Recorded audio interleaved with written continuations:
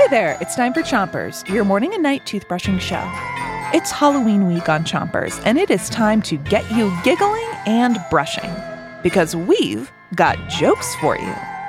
So get your toothbrush ready and start on the top of your mouth on one side, and make sure to get the teeth all the way in the back. 3, 2, 1, brush. All right, here comes your first joke. What did one pirate say to the other pirate? What did they say? Are you going to eat all your candy?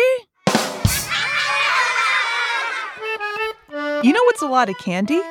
How much candy Americans bought in the year 2017. Americans bought 300,000 tons of candy. Switch your brushing to the other side of the top of your mouth. Keep brushing in those little circles. So, how much candy is that? Well, you know the famous skyscraper, the Empire State Building? That weighs about 300,000 tons, too. Can you imagine a skyscraper full of candy? Yum! Okay, here's another joke. Knock, knock. Who's there? Boo. Ooh-hoo! Don't cry. I'm a friendly ghost. Switch your brushing to the bottom of your mouth and make sure you're brushing the front, back, and chewing part of your teeth.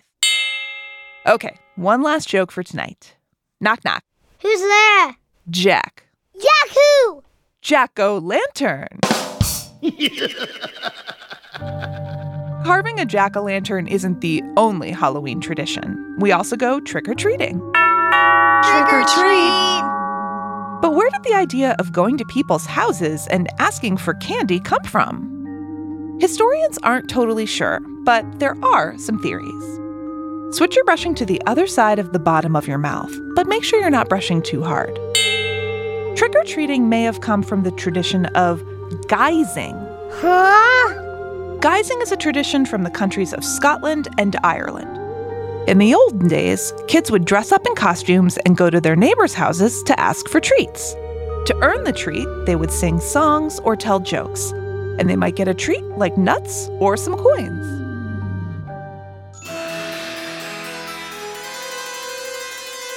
Okay, you've done a great job brushing today.